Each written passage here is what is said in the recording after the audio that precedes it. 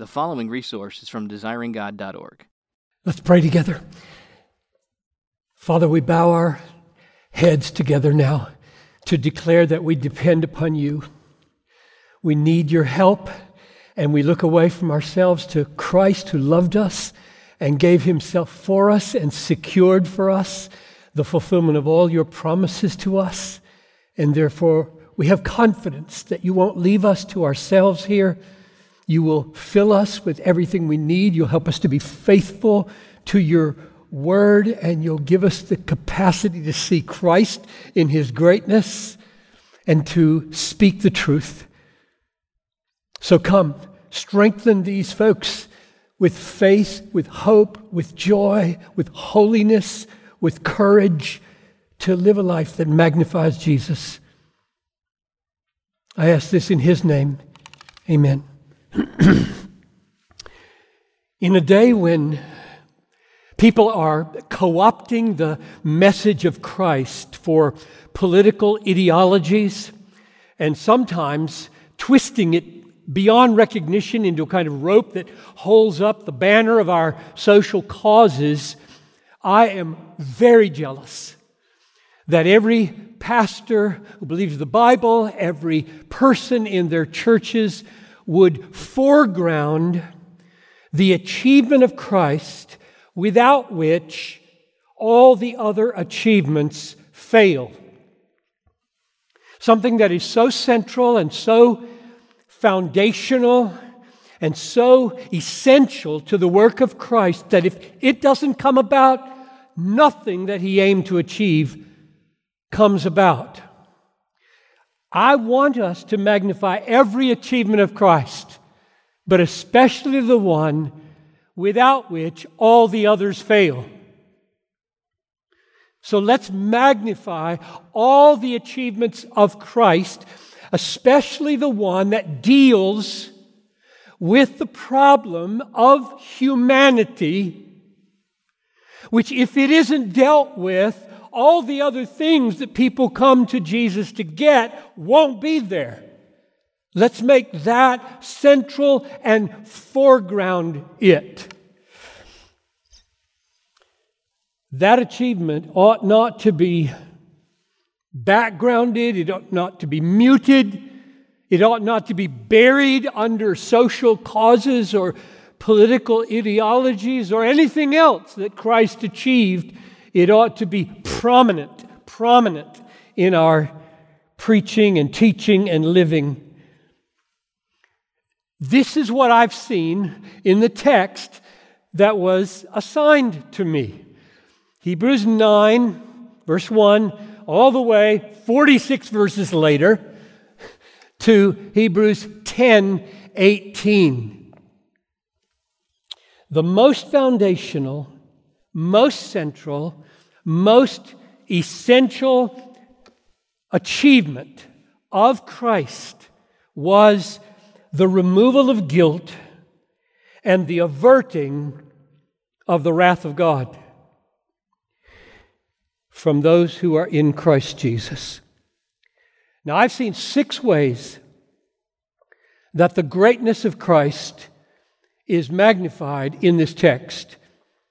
And what I want to do is name them and then linger over them long enough to show how each of these 6 manifestations of Christ's greatness, in fact, draw attention to and magnify that central, foundational, essential achievement of the removal of guilt and the averting of wrath. And we'll do it in a way that also magnifies that central achievement by showing the other achievements that it produces, like the renovation of human lives, the protection of God's people at the Last Judgment, the inheriting of a great treasure forever and ever in the presence of God. So here they are. Number 1, Christ, the great absence, the Old Covenant. 2, Christ, the great achievement,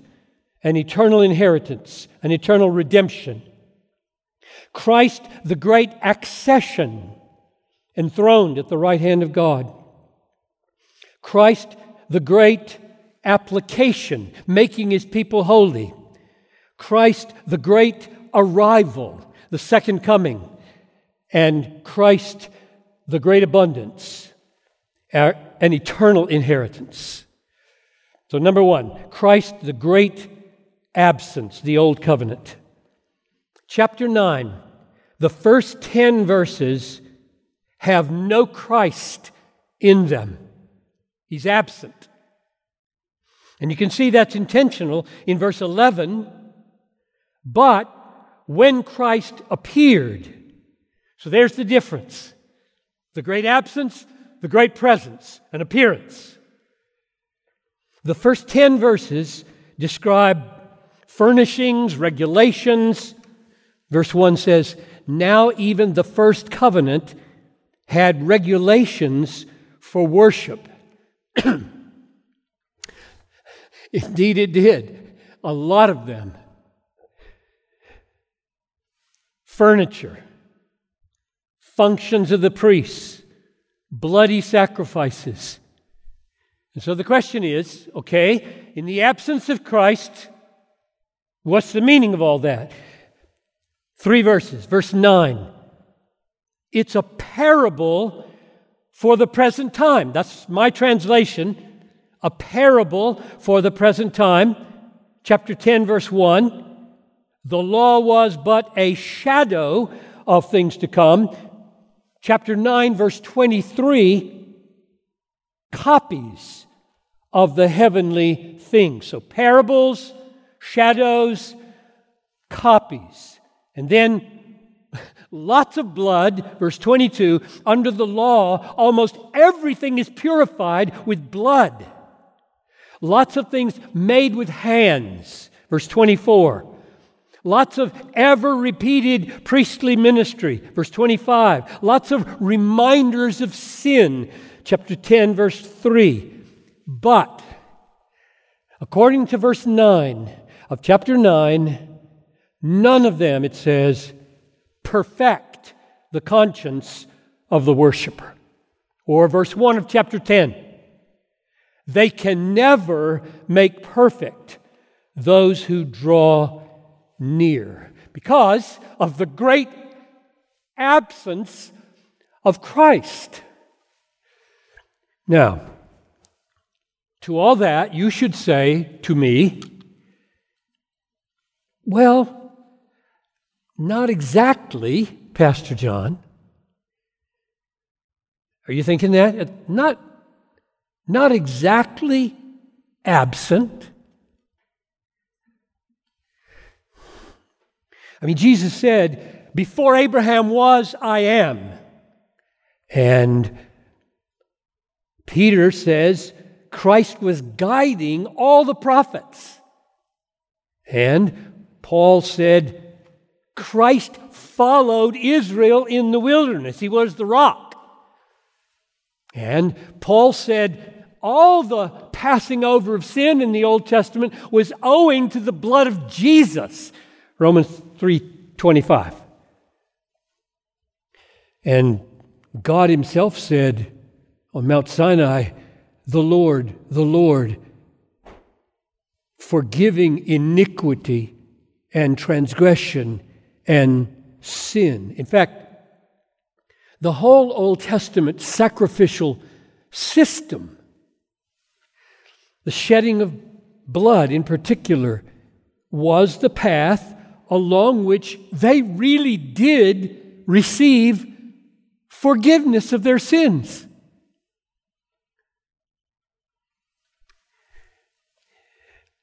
Leviticus 17:11. The life of the flesh is in the blood, and I have given it for you on the altar to make atonement for your souls. For it is the blood that makes atonement by the life. And then 10 times in Leviticus, they shall be forgiven. So there's a great absence in the Old Covenant, or is there? Well, there is. There is a great absence of Christ in the Old Covenant, and there is a significant presence of Christ in the Old Covenant. Christ was there by His Spirit moving the prophets, 1 Peter 1:11. Christ was there by His Spirit ministering to the people, 1 Corinthians 10:4. The work of Christ by anticipation and by God's reckoning was the guilt-removing, wrath-averting power of the sacrifices. By anticipation, Christ was there, and forgiveness happened. Wherever a true Old Testament saint looked through the sacrifices to the mercy of God and the anticipated Redeemer, they were forgiven. They were forgiven. Their guilt was taken away, and God's wrath was averted. They knew what David knew, right? You will not delight in sacrifice, or I would give it. You will not be pleased with a burnt offering. The sacrifices of God are a broken spirit, a broken and contrite heart, O God, you will not despise. Psalm 51. They knew that. That's what made them saints. They knew Hebrews 10:4. It is impossible for the blood of bulls and goats to take away sin. They knew that. They knew Hebrews 10:11. The repeated sacrifices can never take away sins. And yet, there was forgiveness in the Old Covenant. There was forgiveness through those animal sacrifices. Christ, by anticipation, by the reckoning of God, applied the blood of Christ that would be to the hearts, and guilt was removed, and wrath was averted in the Old Covenant. A great absence, an utter inadequacy of the sacrifices in and of themselves points to the centrality of the very thing we're focusing on. Namely, the guilt-removing, wrath-averting work of Christ that hadn't happened yet. This is the overwhelming focus of my text. Chapter 9, verse 7, the priests take blood offered for the sins of the people. Chapter 9, verse 22, without the shedding of blood, there is no forgiveness of sins. Chapter 10, verse 4, it is impossible for the blood of bulls and goats to take away sins. Chapter 10, verse 11, sacrifices can never take away sins. What's the point? The point is that the great foundational central crisis of humanity is that we have to have our guilt removed because of our sin and the wrath of God averted because of His justice. That's the point. This whole system says men are guilty, God is holy, something's got to happen in order for there to be any salvation at all. The Old Covenant dealt with the crisis provisionally, and Christ dealt with that problem decisively. So, in Hebrews 9 and 10, the great absence of Christ in the Old Covenant is a thunderclap of warning and wonder, right? The Old Covenant, in and of itself, powerless. No forgiveness of sins. We must have a Redeemer. Otherwise, our guilt will not be removed and the wrath of God will not be averted. Second picture of the greatness of Christ. This time not his absence, but his achievement. Christ, the great achievement, eternal redemption. So he comes. The Son of God, second person of the Trinity, eternal Word, the Son comes. He willingly sheds his blood. He achieves what the sacrifices never could. And what he achieved is most fundamentally, most centrally, most essentially the taking away of guilt and the averting of the wrath of God. Chapter 9, verse 26, he appeared once for all at the end of the ages to put away sin by the sacrifice of himself. Verse 28, Christ was offered once to bear the sins of many. Chapter 10, verse 12, Christ offered for all time a single sacrifice. Chapter 9, verse 12, this is the key text for this second point. He entered once for all into the holy places, not by means of the blood of goats and calves, but by means of his own blood, thus securing an eternal redemption. That's the achievement. An eternal redemption by a single, once for all offering of his own blood. So let there be no ambiguity here. No misunderstanding, no confusion. When the author speaks of putting away sin, sacrifice for sins, bearing sins, he's not talking about the purifying of uncleanness, ceremonial uncleanness. There's a lot of that in the Old Testament. That's not what this is talking about. He's talking about removing the guilt, a real moral deserving of punishment. That's my definition of guilt. Sins produce in us a real moral deserving of punishment from God. We know this because guilt correlates with forgiveness, and forgiveness is all over this text. If you forgive somebody, you are acknowledging they have wronged you and they deserve your disapproval, at least. It could be a lot worse than disapproval that they deserve. And forgiveness sees real moral wrong and lets it go. It just lets it go, takes it away, it's gone. That's what forgiveness does. And therefore, forgiveness correlates with real guilt. When we sin against God, we deserve God's judgment. And it needs to be averted by our guilt being taken away. Verse 22 of chapter 9, without the shedding of blood, there is no forgiveness of sin. It's not going to happen.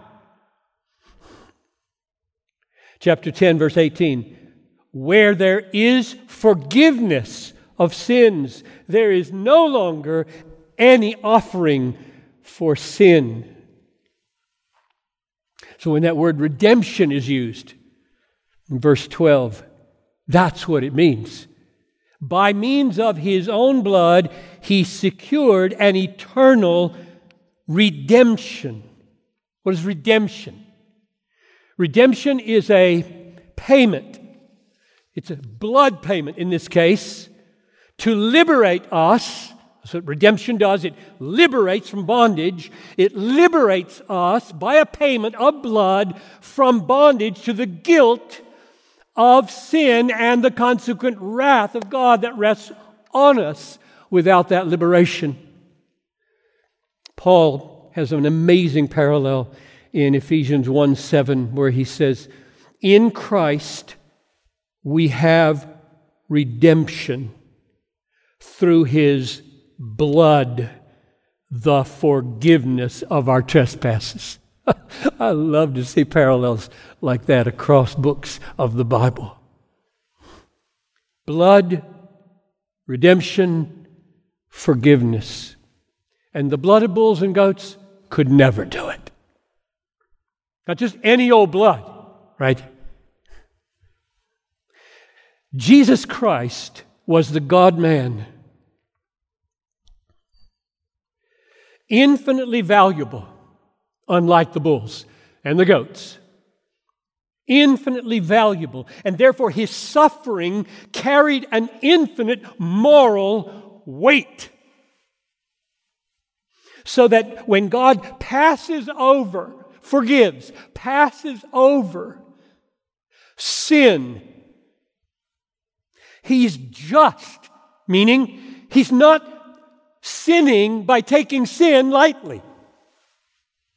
He's not sweeping our sin under the rug of the universe and saying, oh, just let bygones be bygones. You don't need any sacrifice.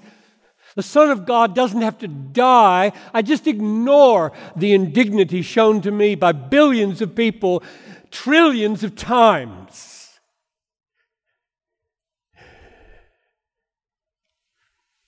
It's not going to happen that way.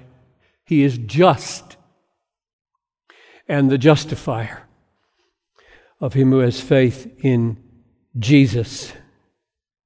The great achievement following the great absence, Hebrews 9:12, by his own blood he secured an eternal redemption. Millions and millions of hell-deserving, wrath-deserving sinners redeemed by a single sacrifice. Jesus is very great. He is very great. So the work was finished, and the guilt of God's people was removed, and wrath was averted. That is the greatest achievement in the history of the universe. Number 3. Christ, the great accession, enthroned at the right hand of God. Hebrews 10, verses 11 and 12. Every priest stands daily at his service, offering repeatedly the same sacrifices which can never take away sins. But when Christ had offered for all time a single sacrifice for sins, he sat down at the right hand of God. Or as Hebrews 1:3 says, after making purification for sins, he sat down at the right hand of the Majesty on high. So Christ died. He made a single offering for sins. He rose from the dead. He appeared to his apostles. He ascended to heaven. And today he is sitting. He's sitting on the right hand in the most honored place of the universe, the right hand of God the Father. Sitting. The most vivid contrast in verse 11 and 12 is they are standing, ever in motion, continually offering their sacrifices, which can't accomplish anything, and he's not standing. He's sitting. He's not in perpetual motion. He's not managing hopeless, repetitive sacrifices. The sacrifice of himself for sins was perfect, complete, final. There will never be another sacrifice for sins, ever. And therefore he sat down. He does happen to rule the world while he's sitting and care for his church as the head. But he doesn't need to stand up to do that.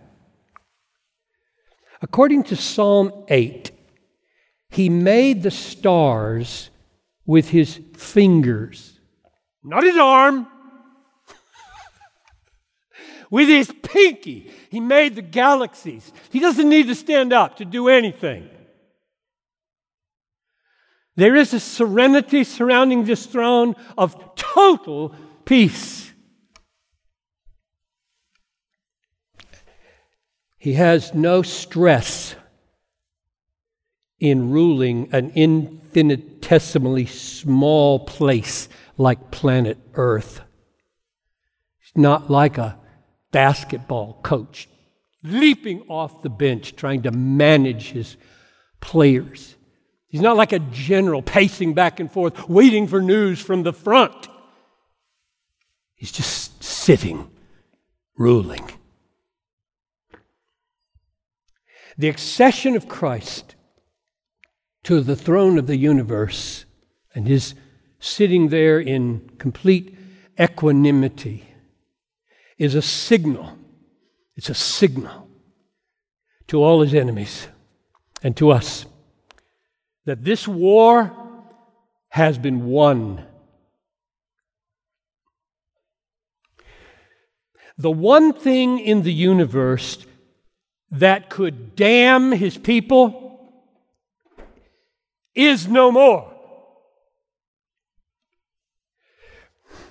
The guilt of unforgiven sin. Satan can't damn us. Cancer can't damn us. Bankruptcy can't damn us. Pick your worst sin that you've ever committed. It cannot damn you. One thing can damn us: the guilt of unforgiven sin. That's all. And it's over in Christ. It's gone. It has been removed. And with it, the wrath of God. All the enemies of Christ rage against him today and against his people. And they are raging in vain. They can attack. They can harass. Human and supernatural. They can slander. They can shame you. They can make you sick. They can kill you. But that's all. And you hear the words of Jesus. Don't fear those who can kill the body. Just fear the one that can throw your soul into hell. Fear not, you can only be killed. Guilt has been removed. Wrath has been averted by one sacrifice. And your eternal life is secured forever.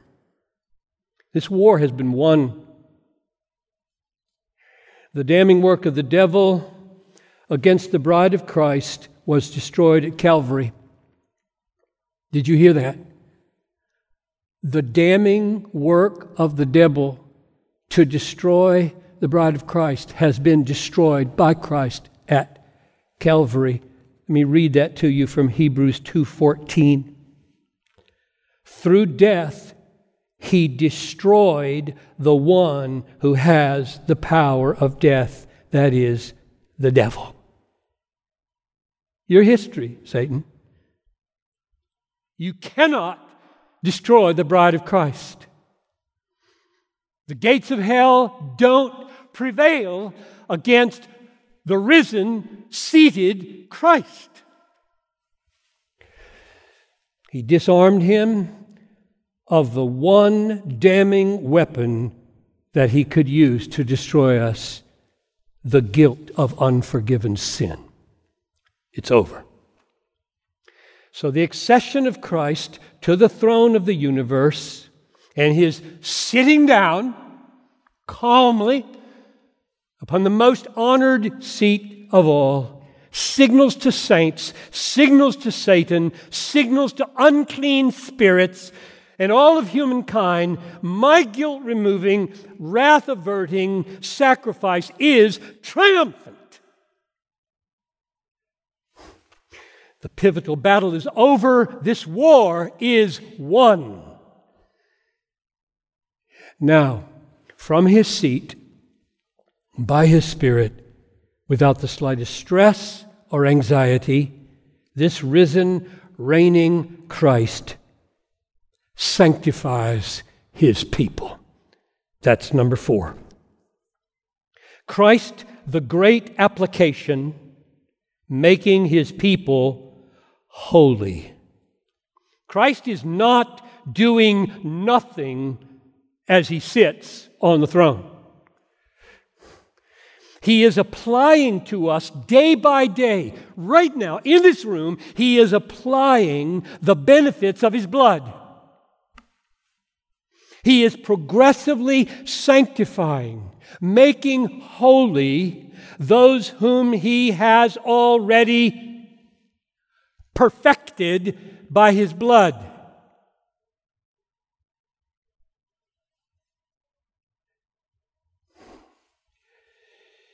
And it is precisely because of the benefits flowing from our blood-bought perfection that He is able to make progress with us in becoming holy. If that sounds paradoxical to you, listen. Chapter 10, verse 14 is the most important verse on sanctification in Hebrews, maybe in the Bible. By a single offering, He has perfected for all time those who are being sanctified. That's a world. There's a world in that verse. If this were Paul writing, he would say, by a single offering, He has justified for all time those who are being sanctified. They mean the same thing. This is the greatness. Jesus is greater. This is the greatness and the wonder of the sanctifying Christ seated upon His throne. And as He prepares His people in this life, prepares His people for heaven, the only people that He perfects are the perfected. The only people that He sanctifies progressively are the people who are sanctified decisively already. The only people that He purifies step by step are the perfectly pure people. The only people that He makes righteous in daily activity are the people who are counted righteous in Christ already. And it is precisely our finished perfection, our definitive sanctification, our sinless purity in Christ, our imputed righteousness that unleashes the power of God to progressively perfect us, sanctify us, purify us, make us righteous. How does that work? That's the mystery of the Christian life. It's everything. How does it work? According to verse 14, chapter 10, it says, by a single offering we are perfected. Perfected. That means at least that the blood of Jesus completely removes our guilt, the guilt of our sins, the guilt of our imperfections. We are counted perfect in Christ. Therefore, all of God's wrath toward us is over. It's gone. It went on to Jesus. Let me ask you this. When all guilt and all wrath are gone, what's left between you and God? You live there?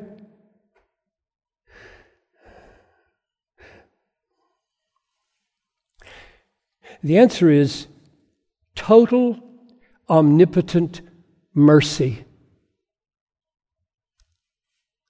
The fulfillment of all His promises are released for you. Nothing against you, ever again, from heaven. Remember I said way back at the beginning that as we focus on each of these manifestations of Christ's work as guilt removing and wrath averting, I would get to the point where I tried to show that this achievement unleashes all the other achievements. That's where we are. And the achievement that it unleashes here is the renovation of your life, the making of you holy. Let's watch one example of how it works. I'm going to jump out of my text, sorry. Hebrews 13, 5 and 6. I'm just going over to get an illustration of the point. Hebrews 13, 5 and 6. Watch how guilt-removing and wrath-averting work of Christ liberates you from the love of money. And if you think, well, that's kind of a random illustration, it's not. You know why? Because Paul said the heart that loves money is the source of every evil. It isn't random. Listen, Hebrews 13:5. Keep your life free from the love of money. So this book is very much about lots of heavy-duty theological things. And when it lands, it's in your pocketbook. Keep your life free from the love of money. Be content with what you have, for He has said, I'll never leave you. I will never forsake you. So we can confidently say, the Lord is my helper. I will not fear what can man do to me.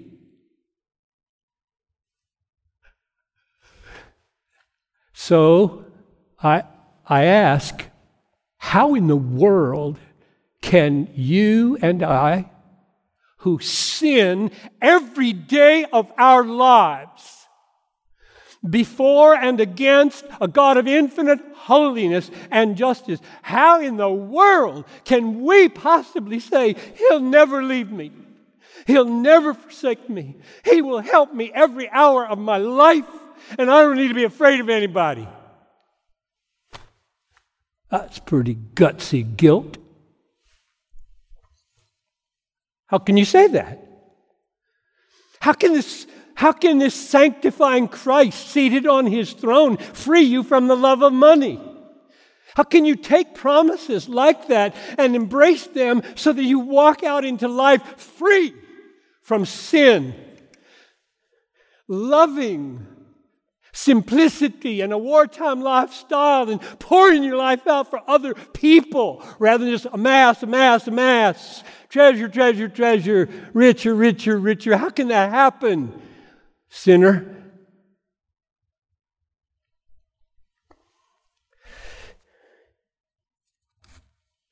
The answer is, by a single offering, He has removed all our guilt and averted all God's wrath, and therefore opened the sluice gates of heaven, where there's a a reservoir of grace and mercy and power and wisdom and love that is now pouring with infinite wisdom and power and love all over you as He fulfills every promise in the Bible for you.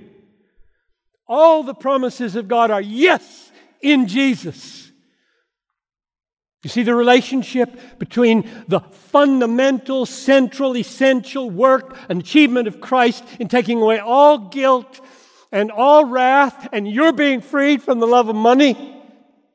Because that unleashes the reservoir. I'll care for you. I'll always be there for you. I'll take care of you. You don't need to live for money. Live for me. Trust me. Preach to yourself the promises. They're bought by the blood of Jesus. It's not about your sinlessness. Are you in Christ? That's the great application. Christ making His people holy from His throne by applying the removal of our guilt and the averting of God's wrath and the unleashing of all the promises of God. Number 5, Christ the great arrival, the second coming. Christ is going to get up off His throne. He's going to stand up. Perhaps soon. And in His glorious resurrection body, He's going to step out and appear on the clouds. Let me read you the description of what's going to happen. He will descend from heaven with a cry of command, and with the voice of an archangel, and with the sound of the trumpet of God, and with His mighty angels in flaming fire, inflicting vengeance on those who do not know God and on those who do not obey the gospel of our Lord Jesus. That's 1 Thessalonians 4:16 and 2 Thessalonians 1:7 and 8. And the focus of the writer to the Hebrews at the second coming is not on what happens to unbelievers, he mentions it, but on what happens to you in Christ. Let's read it. Hebrews 9:27-28. And just as it is appointed for man to die once, and after that comes judgment, so Christ, having been offered once to bear the sins of many, will appear a second time, not to deal with sin, but to save those who are eagerly waiting for Him. Are you? That's who He'll save. So the single sacrifice mentioned here, the single sacrifice of Christ, not only unleashes the power of God's promises to save us from the love of money, it unleashes the power and commitment of Jesus to save us when the fire falls at the second coming. How does it do that? By a single offering of His own blood, He has removed the guilt of sin and the wrath of God forever.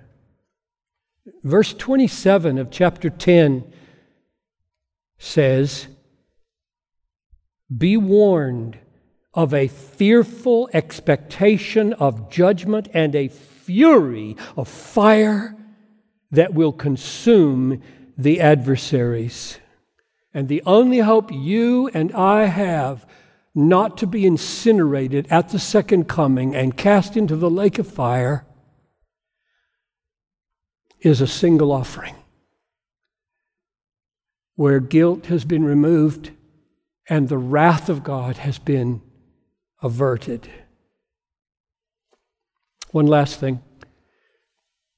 You could call that, I suppose, at the end, the great escape. That's not where the story ends, though, is it? Number 6, Christ, the great abundance, our eternal inheritance. Verse 15 of chapter 9. He is the mediator of a new covenant, so that those who are called may receive the promised eternal inheritance. How did he mediate the new covenant?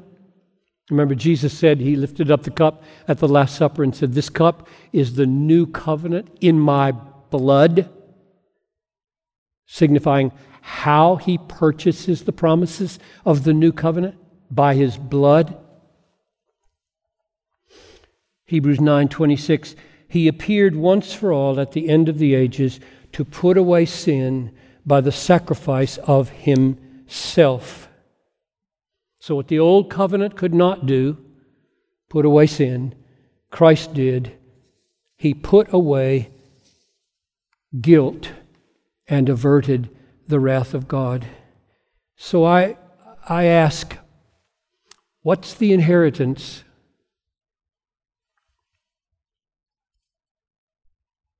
It's 1,000 things. It's 10,000 things. Paul said, every spiritual blessing in the heavenly places. That's a lot of blessings. What's the best one? We could talk forever about those blessings. What's the best one? What's the best promise of the new covenant? I'll read it to you. This is chapter 8, verse 10. This is the covenant that I will make with the house of Israel after those days, declares the Lord. I will put my laws into their minds. That's good.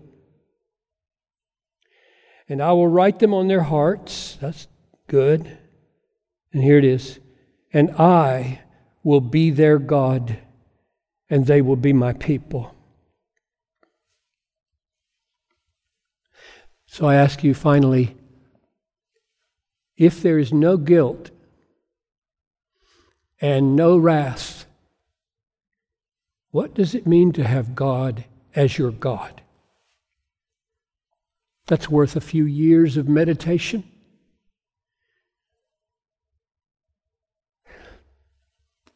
It means that everything God is and everything God does is for you and not against you. Everything He is and everything He does is for you and your good and your joy and not against you. And there are so many ways for God to be good to you that it will take Him forever to finish.